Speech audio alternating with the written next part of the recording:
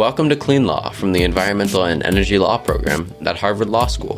In this episode, our Executive Director, Carrie Jenks, speaks with Kate Konchnik of Duke University's Nicholas Institute about EPA's recently proposed methane rules for new and existing oil and natural gas sources. They discuss some of the input EPA is seeking from stakeholders related to advanced technologies and how regulations could enable their deployment to achieve emission reductions. We hope you enjoy this podcast. Hi, Kate. I'm excited to have you join the Clean Law podcast today, and I'm looking forward to discussing with you EPA's recently proposed rules to reduce methane emissions from the oil and natural gas sector. The proposed rules would apply to new and existing sources, and you and I have been working together on some of the key underlying questions for these rules in advance of the proposal. Before we dig into the specifics, I think it'd be great to start with your background. We started working together on the climate legislation when you first worked for Senator Whitehouse, but you've also worked for DOJ and as a former executive director at Harvard Law's Environmental and Energy Law program, and now you work at Duke. So could you talk about your current work and your work on methane? Because I think that focus started for you when you were here, right? Yeah, that's right. And I appreciate you mentioning the HEELP role. This podcast feels a bit like a trip down memory lane. So I really appreciate talking to you today and being on this podcast. The methane issue actually first appeared on my radar when I was still on the Hill. I joined Senator Whitehouse's staff right after the House had passed the Waxman-Markey bill, which didn't really focus all that much on natural gas. But between the House and the Senate, the natural gas industry seemed to suddenly grasp that it had a climate story to tell, particularly as a substitute for coal in the electricity industry. But at the same time, some scientists were starting to push back a little on this story, warning that at a certain point, methane pollution from the natural gas supply chain could negate any air pollution or climate benefit from the power plant smokestack. So that was swirling around a bit in the background for me, but I didn't focus directly on the issue myself until I came to Harvard. At first at Harvard, I was working on other environmental issues related to the shale gas boom, like hydraulic fracturing, chemical disclosure, and induced seismicity from some of the disposal wells. I was really interested in how you regulate activities when we don't fully understand the risks that they pose. I met with a lot of policymakers and industry at this time, and the methane issue just kept popping up. So in 2014, I wrote an article with an industry lawyer about regulating emerging risks from oil and gas, and methane was one of our case studies. It turned out this is like a classic example of the need to adapt regulation and industry practice to meet emerging risks. Methane, as you know, is a primary constituent of natural gas, so it's a useful energy source. It's also a super dangerous gas. And so commonly it's been vented over the years from coal mining and other oil and gas activities to prevent explosions and protect workers and communities. But now we've realized it's this really potent greenhouse gas as well that's causing like a third of the global warming we're experiencing today. We're also realizing we don't have a great handle on how much of it is being emitted or where from in the oil and gas industry, which makes this a really interesting policy challenge. So yeah, when I was at Harvard, I worked a little bit with EPA and the BLM on methane rules during the Obama administration. And ultimately, I ended up spending some time at the International Energy Agency in Paris, studying methane abatement policies for the sector from around the world. Great background. And I think for this rule, you and I have been working closely in advance of EPA's release. And I think we saw an opportunity, given our background, to explore the regulatory options based on the legal framework of Section 111, which is where EPA is moving now, and with the development of some of the advanced technologies that you were just mentioning. And we convened some technology experts as well as stakeholders, not necessarily to reach an agreement on what the best regulatory approach was that this Biden administration could take, but rather establish an understanding of what was possible, both technically and also legally. And as you've mentioned, you've been working on these issues for a long time, and you flagged that the Biden administration's focus on methane is really a critical opportunity to drive significant emission reductions, both in the near term and the long term. To kick us off on this regulatory steps that the Biden administration is taking, do you want to talk about what they did in advance of the proposal? Yeah, sure. So EPA in 2016 had regulated methane emissions from new oil and gas infrastructure through a funny provision in the Clean Air Act, which we might get to. Regulating methane from this infrastructure triggered the need for EPA to regulate the pollution from existing infrastructure as well, which includes nearly 1 million oil and gas wells. But the 2016 election of Donald Trump slowed that momentum. I think it's really notable that that administration, which was quite aggressive with environmental deregulation, left the 2016 methane rules in place until 2020, and even then didn't completely roll them back. But they certainly halted efforts to regulate existing infrastructure. When the Biden administration came in, they signaled really early on that they would not only strengthen those methane requirements for new oil and gas infrastructure, but they'd pick up where the Obama EPA left off and start to regulate the existing sources as well. So they've spent a lot of this year meeting with states, including states who have been out ahead of the federal government in methane regulation of oil and gas. They've been meeting with environmental justice communities, fence line communities near oil and gas activity, and industry to learn more about the issue. In particular, technologies for monitoring and measuring methane emissions have really evolved quite rapidly since the 2016 rule. And so the Biden EPA was wanting to learn more about those technologies and methods and figure out how they could incorporate them in this rule. So EPA issued this proposal in November, asked for a lot of information on a number of grounds, but including in this space about advanced technologies. And they're anticipating they're going to get so much initial information that it might actually ultimately shape where some of these rules are going. And so they've already flagged that they're going to be in the spring also issuing a supplemental proposal, which will build on what commenters provide in the record for this proposal on the alternative monitoring and measurement technologies and methods. And EPA hopes in the supplemental proposal to get more granular on how it might use these new technologies going forward. And I think that's where we want to spend most of today. But before we dig into some of those questions, I'll provide a little bit of background on the rule overall. As you mentioned, the proposal addresses methane emissions from new and existing sources, and EPA is estimating that it would result in 41 million fewer short tons of methane emissions emitted between 2023 and 2035. And a large share of those avoided emissions are being driven by the fact that, as you mentioned, for the first time, this is going to apply to existing sources. For new infrastructure, EPA proposes to restore the methane rules, which the Trump administration had rolled back, for upstream segments, and the proposal would also strengthen emission requirements for oil and natural gas production and extend the coverage to a lot more equipment than was originally included even in the Obama administration rules. One important thing that I think is important to keep in mind is how this sector and this rulemaking really differs from regulations of other sectors. Specifically, these rules don't say that a source must meet a set emission performance rate. If you contrast that with the power sector, which is very used to EPA saying a certain type of plant must demonstrate that either on a monthly, annual, or even an hourly basis in some instances, it must make sure that it emits below a certain emission threshold, or only emits on a rate pounds per megawatt hour basis or a tonnage basis. However, methane emissions from the oil and gas sector is harder to regulate in that way because we don't have good information about what emission rates are coming from various points within the infrastructure, and it varies. Do you want to maybe start, Kate, with how the sector detects emissions and what that means for regulation of this sector?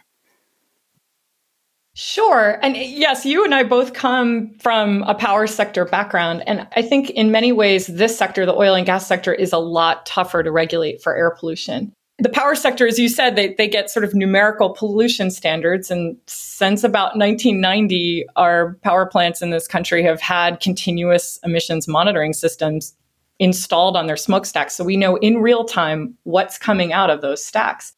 Not so with the oil and gas industry. It's a much more decentralized, geographically dispersed industry. There are many, many more pieces of equipment and activities that can be emitting pollution at any given moment, sometimes intentionally or by design, sometimes completely inadvertently. It's also, there's nothing very predictable or steady state about methane emissions. You can sort of tell from the sulfur content of coal from a particular mine what amount of sulfur dioxide you can expect to come out of a stack. That's not how it works with oil and gas. The same type of component can leak a little or leak a lot at different sites. The same type of maintenance activity can vent a whole lot of methane or not very much. It's really hard to predict. So with so many randomly distributed potential emission sources, it's much harder for EPA to figure out how to tackle. So for this reason, we've seen in the past, and we can expect out of this sort of initial proposal, that we won't have just the sort of one emission limit expressed as a rate, the way you just described the power sector has. There are some parts of the methane regulation of oil and gas that try to approximate that sort of power plant model. So, for instance, there are sometimes various emissions sources that are then tied into a flare at a well site. That's to be able to combust the methane to carbon dioxide, which is still not great, but a less potent greenhouse gas. But that also starts to sort of approximate a little bit the smokestack model. But there's still many, many other components and activities, even just at a single well site, that could be emitting. So what EPA has done is, instead of setting numerical limits for all of those, which would be really tough, they've been using what are known as work practice standards. So where there's not really a straightforward pollution control device to install on a discrete, potentially emitting source. So instead, EPA says to an operator, for instance, conduct this leak detection inspection twice a year at your well sites and look for things that might be leaking. And if they are leaking above a certain threshold, repair those. So it's these sort of, please go do these things. We expect to get the following emissions reductions from it. And it's trying to approximate that numerical limit that you see for other sectors like the power sector. It's pretty easy to determine compliance with these work practice standards. Did the operator go out twice a year to the well pad and look at potentially emitting components and log the results? Yes or no. But it's really hard to figure out ultimately what the emissions or environmental benefit of that was because of the uncertainty about methane emissions. The regulator is also in a really tough position of trying to identify everything that might possibly emit and then come up with some sort of engineering or operating practice that would get at that. The goal ultimately here, while we're seeing still in this proposal of EPA identifying very specific sources of likely emissions and telling operators to do specific things with them, the goal is really to be able to shift to more of a regime that looks like the power sector regime, where EPA could set numerical limits on methane. For instance, a well site cannot have more than X tons of methane emitted to the atmosphere in a given year. The challenge has been, we haven't been able to monitor and estimate the methane emissions leaving a full well site with a high enough level of confidence. And so regulators have been hesitant to move there. But that's where the technology has been advancing really quickly, which makes this a really exciting policy space. At what point can we move away from, please replace every single valve on this site that might possibly emit, to a regime where EPA says, don't let more than X tons of emissions leave this well pad, and we leave it to the operator to have good engineering systems and practices to find those big leakers or big emitters and swap them out to get the deepest environmental benefit at the lowest And what cost. are some of the technology advancements that we are seeing in the industry? Yeah, what's interesting is they're not necessarily in and of themselves new technologies. It's that technologies are getting better. We're getting sensors that have lower detection thresholds so they can spot smaller amounts of emissions. We're getting sensors that can do a better job of estimating the volume of emissions that are coming off of a component or out of an activity. And what we've seen a lot of is a lot of change in the delivery systems for sensors. So how we're taking measurements. So for instance, continuous monitors are getting better and cheaper. And so we're actually seeing, while you couldn't put a sensor on every single piece of equipment that might possibly emit, we're seeing some operators subscribing to services where they have several continuous monitors, for instance, at a well site, and from that can triangulate. If they see a big hit of methane, they can figure out much more quickly if there is something that is emitting that shouldn't be. We're also seeing just better, more sensitive, and lower cost sensors, which are then being deployed in drones and in airplanes. We're seeing the development of new, really interesting protocols about how airplanes would fly over an oil or gas producing basin, how often they would fly over in order to capture some big emitters, sort of where the sort of benefits start to level off as you go more and more frequent. So really interesting protocols, also learning how to combine these sort of flyover technologies with then on the ground follow-up to really find specifically what's going on. Why are we seeing suddenly a giant hit of methane off a particular site? How quickly can we follow up and figure out where the problem lies? Finally, we're also seeing a lot about satellites in the news, and this has been grabbing a lot of the headlines. We're now getting a lot of satellites that are able to detect superemitter events of methane. In the near term, we're not likely to see satellites displacing some of these closer to the ground technologies, but satellites are a really nice sort of big, from an atmospheric level, sort of constant changing of pictures about sort of what methane is looking like. And we've found in the last couple of years that satellites have been able to pick up really big, super emitting events and capturing them when otherwise it looked like operators and regulators either weren't seeing those events on the ground or weren't responding to them. And that's really helpful background for what EPA was looking at when they were thinking through this proposal and what the technology advancements might mean for a regulatory framework. The other piece that's important background to keep in mind is that normally when a new administration comes in, like the Biden administration, that wants to change a regulation, they have to propose the repeal of the prior regulation and then propose the replacement. This time, Congress, however, took the unusual step of using the Congressional Review Act, or CRA, in this past June to disapprove one of the rules the Trump administration finalized in 2020, what was referred to as the policy rule. As a result, EPA can now treat that rule as though it had never taken effect. In other words, Congress eliminated the need for EPA to take the regulatory step of repealing the prior rule. Instead, EPA now only needs to move forward with any changes it wants to propose to the prior 2016 rule that you mentioned, based on the technology advancements and additional information that we now understand about the sector and its emissions. A CRA is rarely used, though, because one consequence is that the agency cannot issue a substantially similar rule as to the one that was disapproved. So in this instance, EPA and the White House are arguing that even under a future administration, EPA cannot propose a rule that deregulates methane emissions. The CRA also enables EPA to argue that Congress clearly intends EPA to regulate methane emissions from the oil and gas sector. So with that background, Kate, is there anything you'd add? Or maybe we can start with what EPA is requesting comment on related to what are the known emissions. In other words, what is EPA hoping to get information for from those sources? Sure. I mean, just a comment on the regulatory background. I mean, I feel like EPA's actions over the last 6 years on methane for oil and gas could be a really great law school, like administrative law school exam. There's just been a lot of intrigue, and even with Congress getting involved here. So, yeah, on the sort of meat of the proposal, EPA, when I was talking before about we sort of have known sources of emissions, and then there's a lot we don't know. So EPA is still sort of doubling down even on regulating known sources of emission. So there were ones that were regulated in the past. For instance, in 2016, EPA asked operators to swap out high bleed controllers, these like pneumatic valves that work by periodically expressing a little bit of methane, switching them out for ones that emit less methane.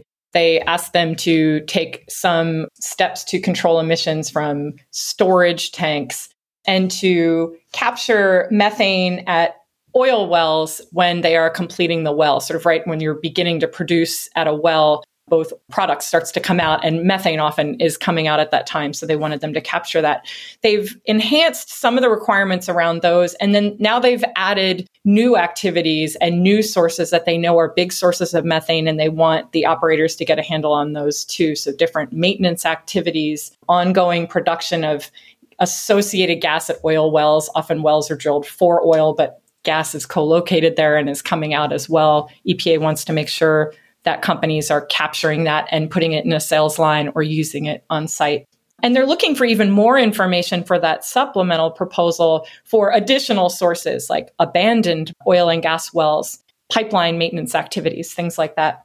There are also there's this constellation of leaking components that they know are a constant sort of chronic problem, at least at oil and gas well infrastructure. And so they don't know with precision when and where something is going to leak, but they know that this is sort of a category of issues. And so I had talked about this in the past. EPA's had this work practice standard of, for instance, at an oil or gas well site, that twice a year operators would have to walk around with handheld devices and point them at a list of components that they know might leak and see if they're leaking. And if they are above a certain level, they'd have to repair them. So that kind of regime has been somewhat effective, but it begs two questions, right? First, what if something starts leaking the day after one of these semi-annual inspections? Does it sit there unabated for 6 months? That's a problem.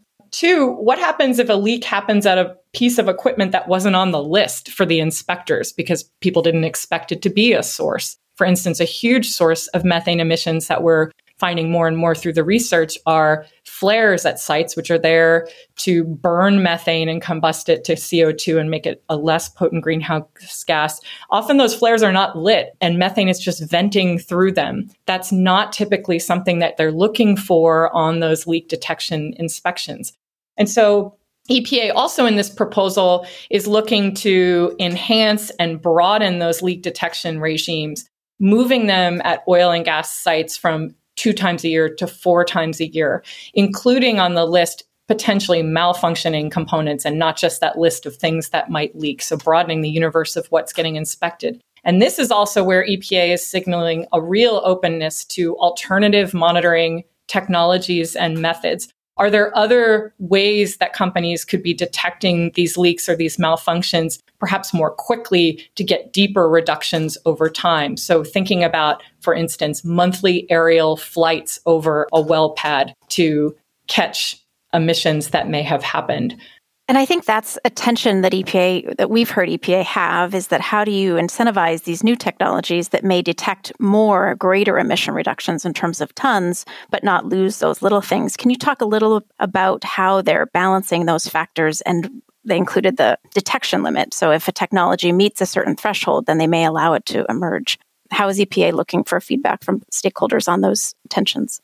Yeah. So as you said, EPA in the proposal said, currently we've got these 2 types of handheld devices that we use for our semi-annual surveys at oil and gas well sites. We're now proposing you have to do these inspections using those 2 devices 4 times a year. But in addition, EPA says, we're interested in learning more about what alternative monitoring technologies could do and are trying to figure out the sort of trade-off between something that might be a little bit less sensitive, so it might not detect the smaller emissions because it's not held by a person standing right in front of a piece of equipment, but is attached to an airplane flying above the site.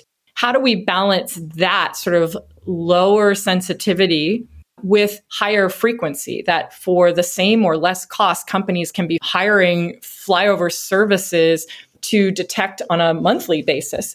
And so what EPA suggested in the proposal, they wanted to hear people's reaction to what if we said any technology that could at least achieve a sensitivity threshold of 10 kilograms of methane per hour should be automatically allowed or considered by EPA and the state regulators if an operator brings that to them.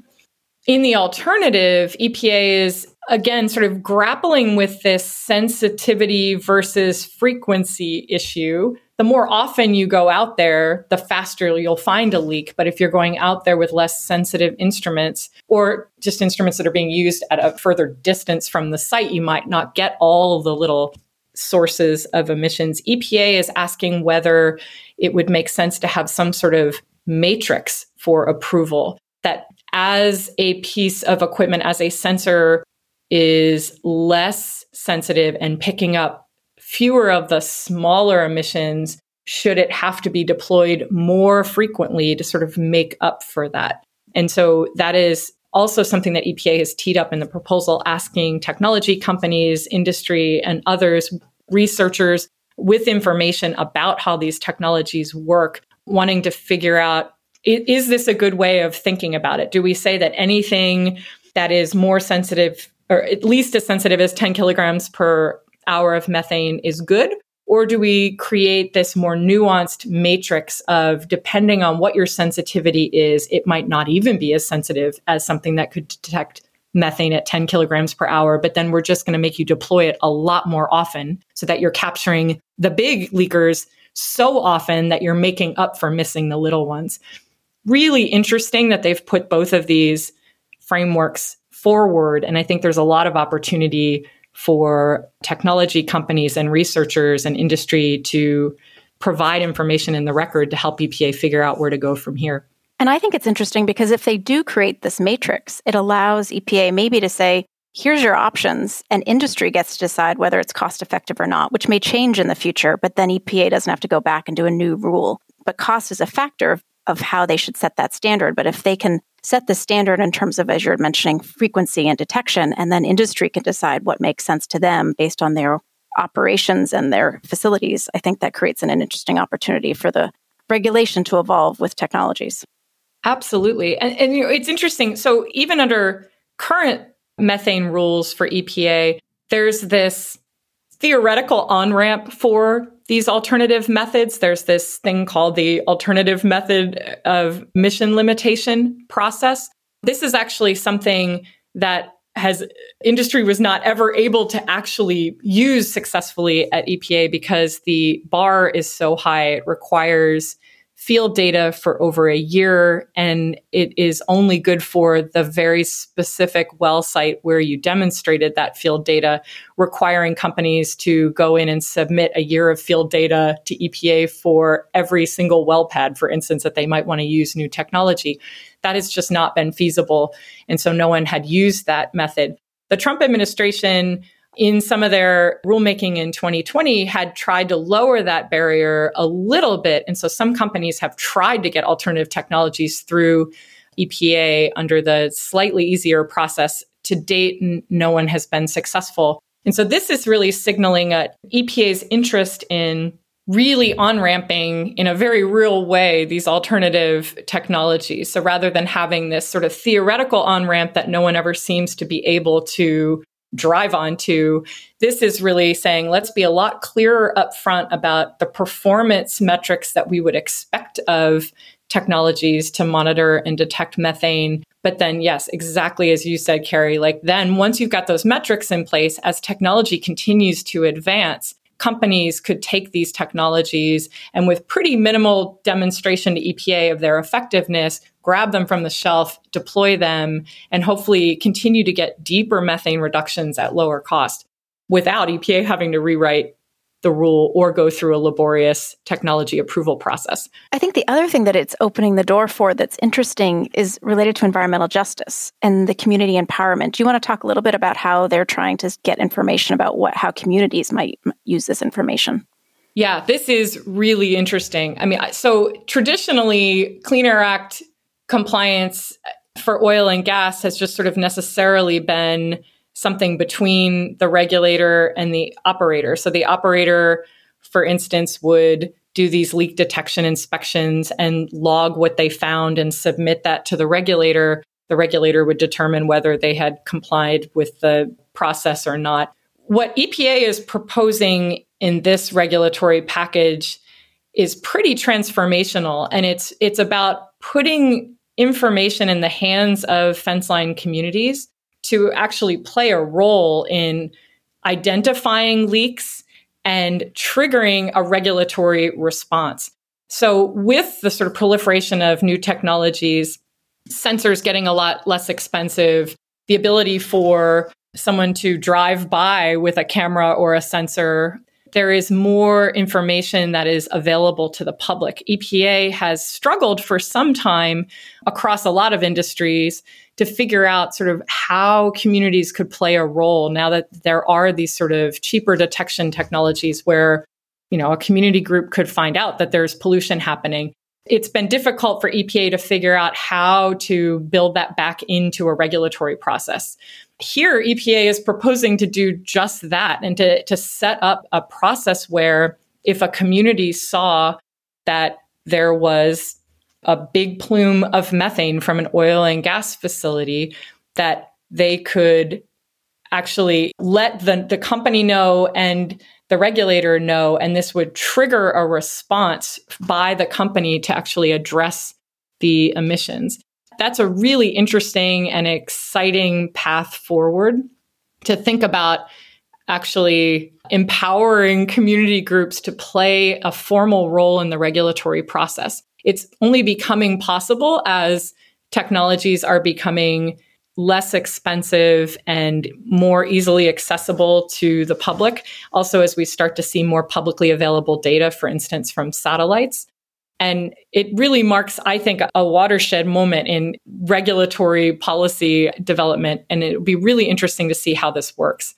EPA was quite vague about it for this initial proposal. We expect to see a lot more detail in the supplemental proposal.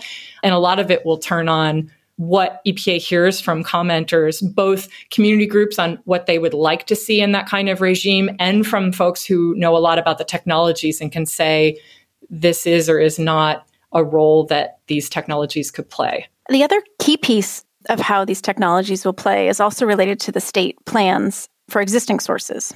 So as you mentioned, one reason this rule is expected to achieve the significant emission reductions is because of its application for existing sources. And this is the result of the fact that 111D in the Clean Air Act triggers this obligation for EPA as soon as it regulates methane emissions from new sources. But 111D sets up this partnership with states and EPA, where EPA sets the emission guidelines and then states craft the implementation plans. And the state plans must reflect the degree of emission limitation achievable through the application of what's called the Best System of Emission Reduction, or BSER, and that's what EPA determines. States, though they consider units remaining useful life and other facts which EPA acknowledges can justify some deviation from the emission guidelines that EPA establishes.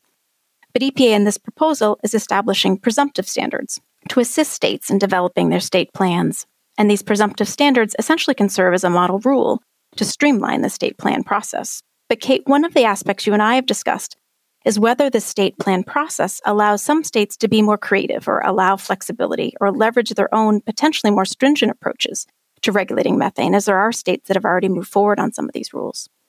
And we've also considered whether this state-federal partnership allows the regulations to evolve with technology advancements, because states will have to develop the plans after EPA finalizes the rule in 2022. So as stakeholders, whether they're states, EJ communities that you've talked about, or some of the industry or environmental NGOs consider this process, are there any factors or comments you think that will be important for stakeholders to keep in mind as they develop their comments?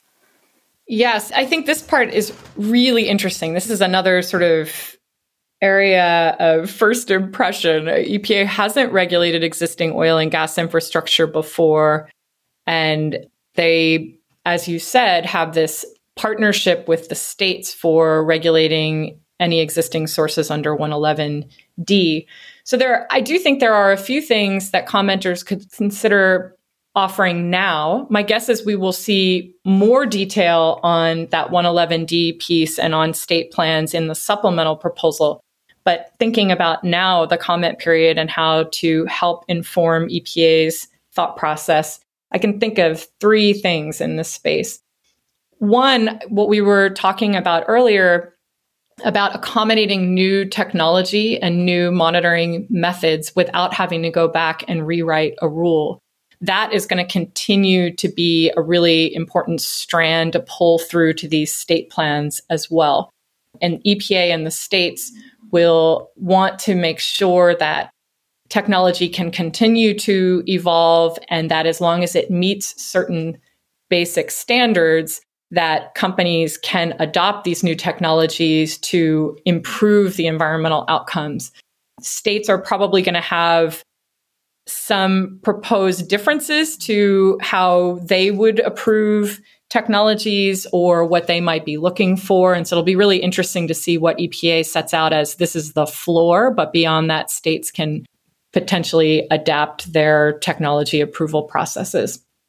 I also think related to that is just understanding the timeline for state regulation of existing sources. So on the timeline EPA is on right now, it would likely finalize this package by the end of 2022, perhaps beginning of 2023.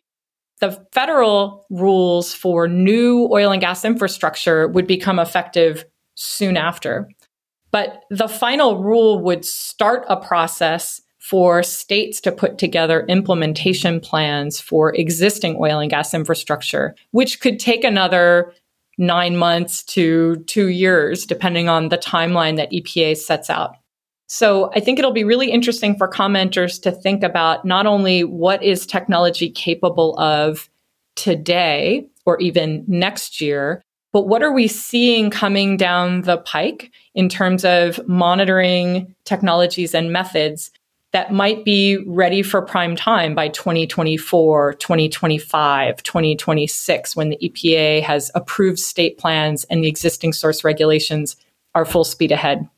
And so when we were talking earlier about that matrix and wanting to make sure there's sort of this process for bringing in new technologies, to the extent that we think coming around the corner, there are additional technologies that might be somewhat different, it would be really useful to think about how do we set out a matrix today or a set of minimum standards today that would be able to recognize the attributes of those even newer technologies and methods and be able to incorporate them in the regulatory regime without an AML, sort of a separate approval process, or without having to rewrite a rule.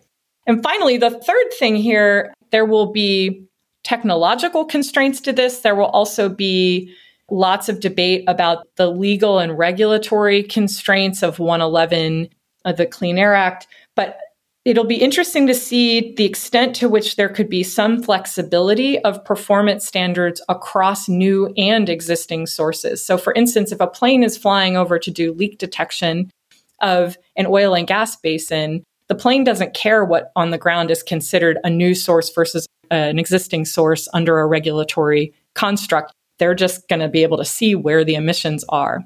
And so I think there is some question, and I'd love to see developed by commenters and then in the record, a discussion of could the states have flexibility to set more stringent methane standards that enable companies to average across their new and existing assets to overall bring deeper methane reductions, but perhaps in a more cost-effective way. And again, there will be a lot of debate about whether the technology enables us to do that and whether the regulatory construct here, the context here enables that. But I think that'll be a really interesting discussion to be looking for. Yeah. And on your second point on the timing, I think one theme ELP has been working on for all federal and state rules, including this methane rule, is to consider whether the rules are legally durable. And the timing that you mentioned is important, meaning, can these rules be structured so that that we expect it more likely than not that courts will largely uphold the standards. Industry needs this regulatory certainty that you just mentioned over that timeline to make the long-term investments in the technologies and to deploy them. And then stakeholders also want to ensure that the rules deliver the emission reductions from these sources to effectively address climate change and reduce methane emissions. And one key step to support the legal durability is a robust regulatory record, which is what you've been talking about, to ensure that the final rule is based on legally and technically sound information. So the comments by stakeholders to support this proposal and then this anticipated supplemental proposal and then the final rule is something that's really going to be important. I'm looking forward to continuing to work with you on that. Is there anything we missed today, Kate, that you'd want to flag for stakeholders to keep in mind? Well, first, I'm also really looking forward to working on this with you. It's been great to work with you in our various capacities over the years. And this is just such an interesting challenge. I feel like, I don't know if I have anything to add, but just to sort of hit on a theme here. I mean, this really is a fascinating space for policy because the science, our understanding of methane emissions is evolving so rapidly. And in response, methane monitoring technologies and methods are evolving rapidly. And so figuring out, this will be, not every commenter will do this. Some commenters will be looking just at the science. Some will be looking just at technology development. Some will be looking just at sort of cost and feasibility from an industry standpoint. Some will be looking at the environmental opportunities.